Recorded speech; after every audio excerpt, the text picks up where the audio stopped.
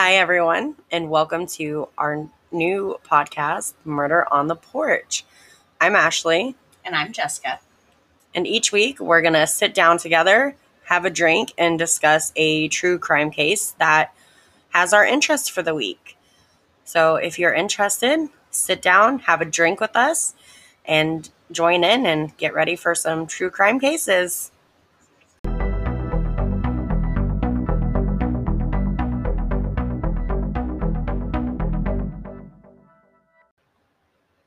Okay, so each week we're going to pick a case that we're interested in.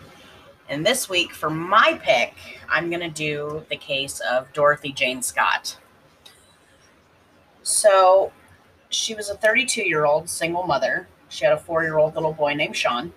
They lived in Stanton, California with her aunt. She worked in Anaheim as a back office secretary at Swinger's Psych Shop and Custom John's Head Shop.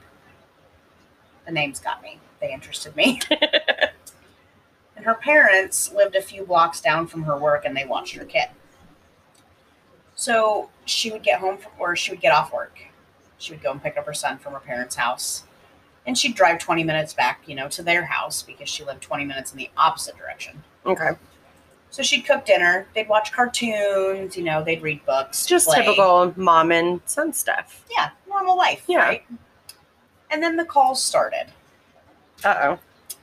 So for several months, she was getting these phone calls from this man. She had no idea who he was.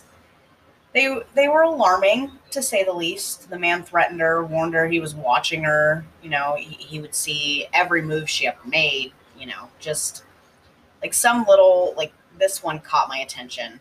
And it says, "When I get you alone, I will cut you up into bits so no one will ever find you."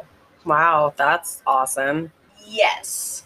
So one of the calls, he told her, "You should look outside. I left you a gift." That is terrifying. Yeah. So she goes outside, looks, and on her windshield was a dead rose. Okay. like some of the other calls, he would tell her, "I know where you are. I know who you're with. I know what you're wearing." Like, just Like super sketch. creepy shit. So, obviously, she's terrified, right? Well, yeah. So she always said that, it sounded familiar, but she couldn't, figure out who they were, and they obviously never told her who they were. Right. So May 28th, 1980, she was in a meeting at work. She noticed her coworker, Conrad. He looked sick. He had this mark on his arm, okay? So the mark on his arm, it's red, swollen, gross looking. And she told him, "Hey, you need to go to the hospital," right? Yeah. So another coworker of theirs, her name was Pam. Her and Dorothy took Conrad to the emergency room, and they were at UCI Medical Center, where it was determined that he had been bitten by a black widow spider. Oh my God. So Dorothy and Pam stayed in the waiting room, waiting for him. Once he was discharged, Dorothy offered she would bring her car around, and pick them up at the door. Okay. Yeah. So a few minutes go by. She still hasn't picked him up. They go out to the parking lot to try and find her. And then they see her 1973 Toyota station wagon, blow past them. Oh my gosh. Headlights were on brights. Couldn't see, they were blinded. Couldn't see who was in the car. Couldn't see who was behind the wheel. Nothing. The car just flew past him, took a sharp right turn, and then disappeared. Oh my God. Yeah. So he was legit watching her and followed her to the hospital? Legit was my guess was waiting in her car. Oh my God, that is so scary. Am I the only one that still to this day checks my backseat for people that aren't supposed to fucking be there? Let's be clear. I check my shower. I am that person, because I don't know if there was a murder in there. They're going to get me anyway, right? Right, but I don't want to be found dead naked. I'd rather have clothes on. I suppose. I'm also the same person that watches a scary movie, and if I get scared, I put the blankets over my face. Because, a murderer can't get me if my head's covered. Well, no, because they're going to walk in the room and be like, "I got you." Oh, shit, you're under a blanket. dang. Like that's my plan. I just cover my face because it'll all go away. I've watched enough horror movies. I know that rule. And you'd be the first to die. Right? I would also be the one that would be like, hey, what was that noise? And like walk to it. So, you know. I'd be the one trying to fight everybody all the time. Yeah, 100%. And people would tell you, no, don't go into that room. And you'd be like, I'm going in that room anyway. I mean, that's how we roll. Like, I would run towards the noises. You would scream at everyone for looking at noises and looking at, dark rooms and being like, don't look in there. Right. That's fucking dumb. Don't look in there. You're stupid. Yeah, 100%. That's who we are. So, a few hours later, because they hadn't heard from her. So Pam and Conrad called her parents to ask if, maybe she was there. Yeah. She hadn't shown up to pick her son up. Oh, no. And her parents, eventually called the police and reported her missing. Okay. I feel so bad for the babies. Yeah. He was 4. Like, it's terrible. Horrid. So, in the early morning of May 29th, just hours after she disappeared, okay, her car was discovered on fire in an alley in Santa Ana. What? Yeah. This is where... So that one, I was like, okay. I was like, ooh, huh. So you set her car on fire. Right. That's not suspicious at all. I mean, I was already super into this case anyway. And then this part, I was like, oh, and then I was hooked. So a week later, okay. After they found her car? Yep. Okay. An unknown man called her mother, Vera, and said, are you related to Dorothy Scott?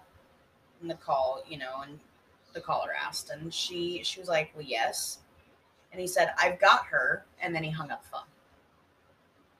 So she gets all these phone calls for months. And then she goes missing. And now her mom is getting them? Yes. So it's got to be someone who knows them, right? To have her and her mom's phone number? Like, this is the most... But I mean, what year was this? In the 80s? So everyone had phone books, I guess. Yeah, I mean, he could have just looked up her mom's phone number. I guess that's true. It's still super weird, though. Yeah. And so, like, my question is the same question as this page, well, is this the same man that was calling her before, right? Yeah. So the man continued to call every Wednesday for the next 4 years. Okay, what's so significant about Wednesday? No idea. So then I tried to look it up and come to find out. So the day she disappeared was a Tuesday, and the next day was Wednesday when he first called her on. Oh my gosh. Like I spun that like Price is Right wheel going back to that day. Jeez. So they were always short. Like it always occurred when just her mom was home. Okay. So was he like watching her mom's house too? To know that no one else is there? I have no idea. So this guy, this is why I don't answer unknown numbers. Let's be clear here. Once again, I'm sketchy and I'm shady as hell. And I barely answer numbers I know. So I can vouch for that. That's very true. 100%. Because I'm sketchy and sometimes I just look at my phone and I'm like, I like this song. I mean, it happens. So, the police told her parents, okay, to, keep all the details about her disappearance, like, quiet. Right. Don't say nothing, so when someone's brought in. Well, especially if that was just someone fucking around because they heard that she was had disappeared or. Exactly. Just someone thinking they were fucking funny and they're not. They're just a piece of shit. They're just an asshole for, making light of a bad situation. Which we've seen happen. Oh, 100%. So, and that, they told him that because, if they bring someone in for questioning, they're not going to know all these details because they read them in the paper, right? Right. So you don't want anything released that you might want to catch someone confessing to later. Exactly. And it says, because then if a suspect can tell details of the crime that only the investigators know, then, more than likely, they're the one who did it, right? Or they're at least in on something. So her dad, Jacob, he was tired of keeping quiet. Didn't, Oh, no. he needed to get it out there. He needed someone to, figure out what the hell happened. Right? Well, I mean, yeah, your daughter's missing. Oh. You don't want to keep it quiet. You want people to know the details. You want them to find her. Right? Call and say, hey, I saw this dude following her one day at the mall, or, whatever. Right. So I get where he's coming from. Yeah. So he calls the Register newspaper in Santa Ana. I don't know that I would have gone that route, but... like where her car was found. Terrible idea. So then they ran a story about, her disappearance, right? See if anyone had seen the car or who she was with, or... Exactly. So that same morning that the story was posted, okay, managing editor Pat Riley received a phone call, and this was all it said. I killed her. I killed Dorothy Scott. She was my love. I caught her cheating with another man. She denied having someone else. I killed her. The voice on the line was sobbing, and then they hung up. What? So now he's calling the reporter? Yeah. Or do they think this was someone else just... I don't know. Oh my God. So, the caller called back. And Pat Riley, he said, this caller knows details about her disappearance that wasn't even published. And one of the details, was what she was wearing that night. She was wearing a red scarf. He knew the reason she was at the UCI Medical Center. Oh my God. And then, in April of 1984, okay, so 4 years later, the man called during the evening, and her dad, Jacob, was home.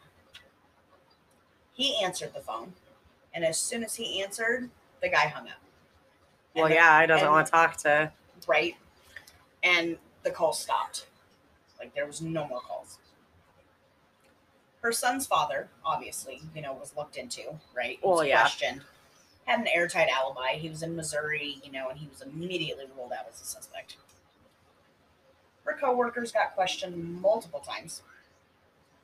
Since she worked in the back office, she never interacted with customers, so the chances were slim any of them would, be responsible either, right? Right. Because of all the calls from this unknown man, the police planted a record to catch...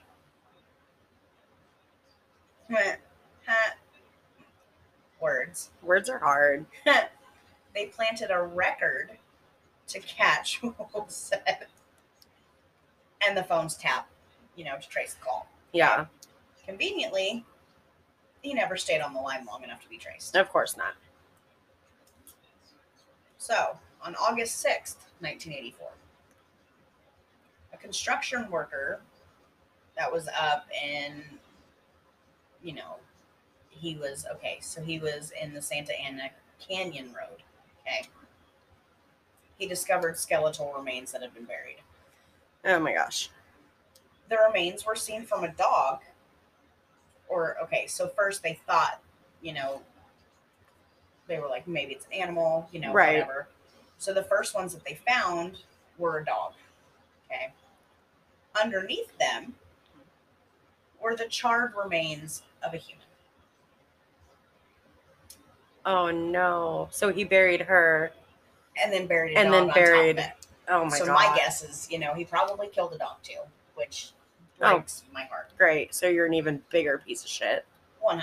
Because we love puppers here. We don't like animal neglect. Her stories about poor little puppers. I love animals. So on this human, there was a turquoise ring and a watch. That's kind of weird. Normally when you get rid of a body, most people take all their stuff. You don't leave anything with them because that can help identify them, right? Exactly. Unless I guess it's not from her, it's from someone else, but... Well, I mean... That's still weird. The bones were identified as hers. Her mother said that the watch had stopped at 12:30 a.m. on May 29th. About an hour after Pam and Conrad saw her vehicle speed off. But an autopsy could not, determine what had caused it. Oh my gosh. And according to the police, the mysterious caller, who had tormented Dorothy and her parents, has to be the man who killed her, right? Well, yeah, you would think. Otherwise, that's one messed up situation. If it's two completely different scenarios, like, that's weird. It's wrong. Like, first off, you're a shitty person for doing this in the first place. Oh, yeah. And then you're a shitty person for calling if it wasn't you that did it. Right. I mean, you're a shitty person for calling even if it was you that did it, but let's Right. be clear here. So, after the news, okay, that they found her body, it went on the news, and her parents received one last phone call. No. Yeah. Oh, God. And all it said was, "Is Dorothy home?" What? Sketchy, right? Oh, my God. Like, could you imagine? That is terrifying. Like, you're already heartbroken enough having gone through this. And then they finally find your daughter and tell you, hey, we're so sorry, but we found her remains. And then you're trying to deal with that. And then this a-hole wants to call and taunt you more? Right? Ugh. I wouldn't even know. Like, that's so heartbreaking. Yeah. Like, I mean, I have kids. Like, it's wrong. Like, the whole situation is just wrong. I hate that so much. So, to this day, the man responsible for it, he's never been caught. They have no idea who he is. Oh my God, come on. Yeah, but her friends and her son, Sean, believe that a man named Michael Butler is responsible for her death. So, all of this I got off of truecrimesociety.com. Okay. I've recently been in contact with Sean. He added some interesting things to my investigation of this case. Apparently, there was a suspect that Sean became aware of through several of Dorothy's friends who lived in Missouri. The suspect's name was Mike Butler.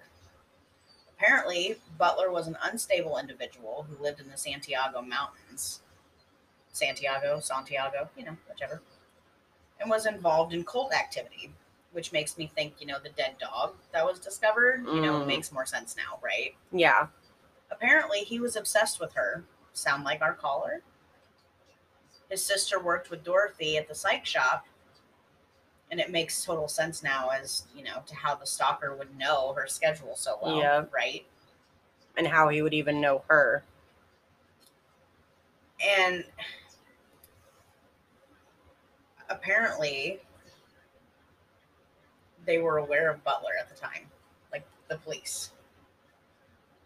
Like, the police knew about him. So they had him as a suspect. Oh, but they did nothing with it?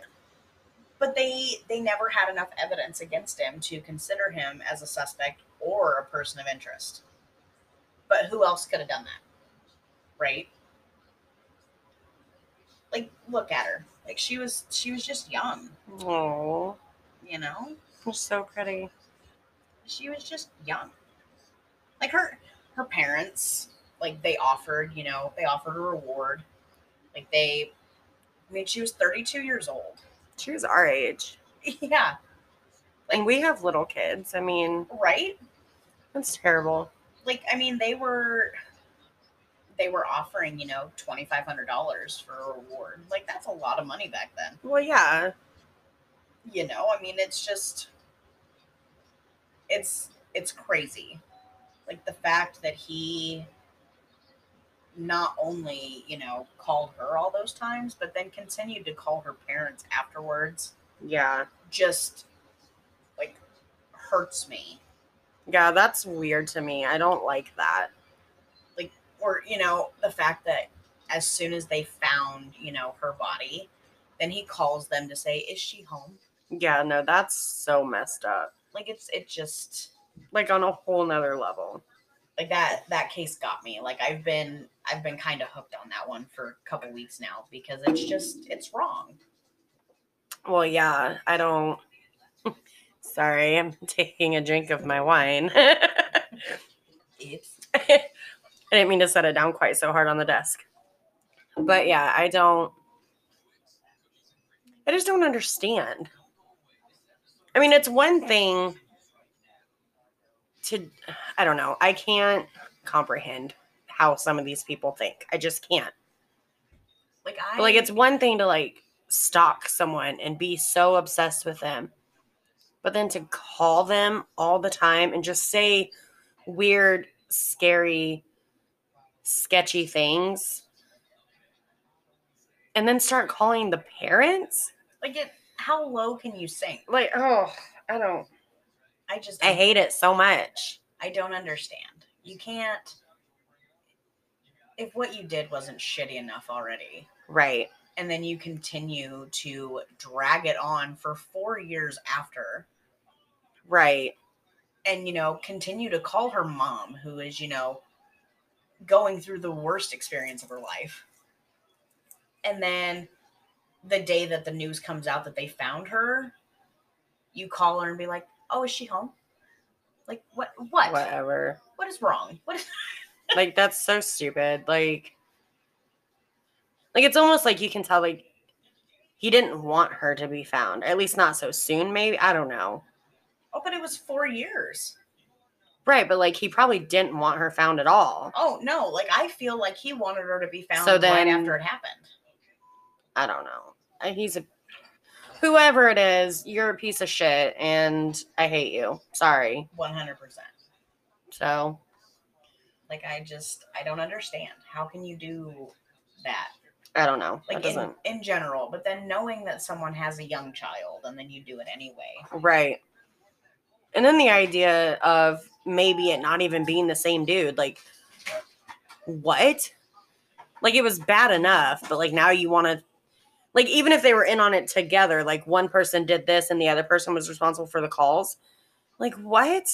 Like, then you're a shitty person, too. Right. I hate both of you then. Right. It's like, I don't care. I just... That's my case. That's a good one. I feel like that was a good one to start the first one off. Yeah. It's frustrating, but it was a good one. It hurt me. And who knows, maybe someday somebody will look into this. They'll reopen it. We've got a lot more new testing now. We've got the genealogical stuff. Yes. Maybe someday we'll be able to find some airtight evidence to link it to either Michael Butler or whoever did it. Yeah.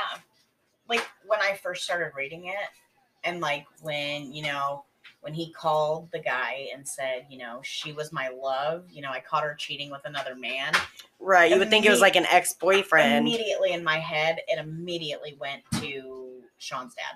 Yeah. Immediately. But to just be some stalker creep who's obsessed with you. Yeah. Like, no, thank you. Get a life, home. Jeez. I don't love it. I don't either. But, that's my case. All right. Well, that's a good one.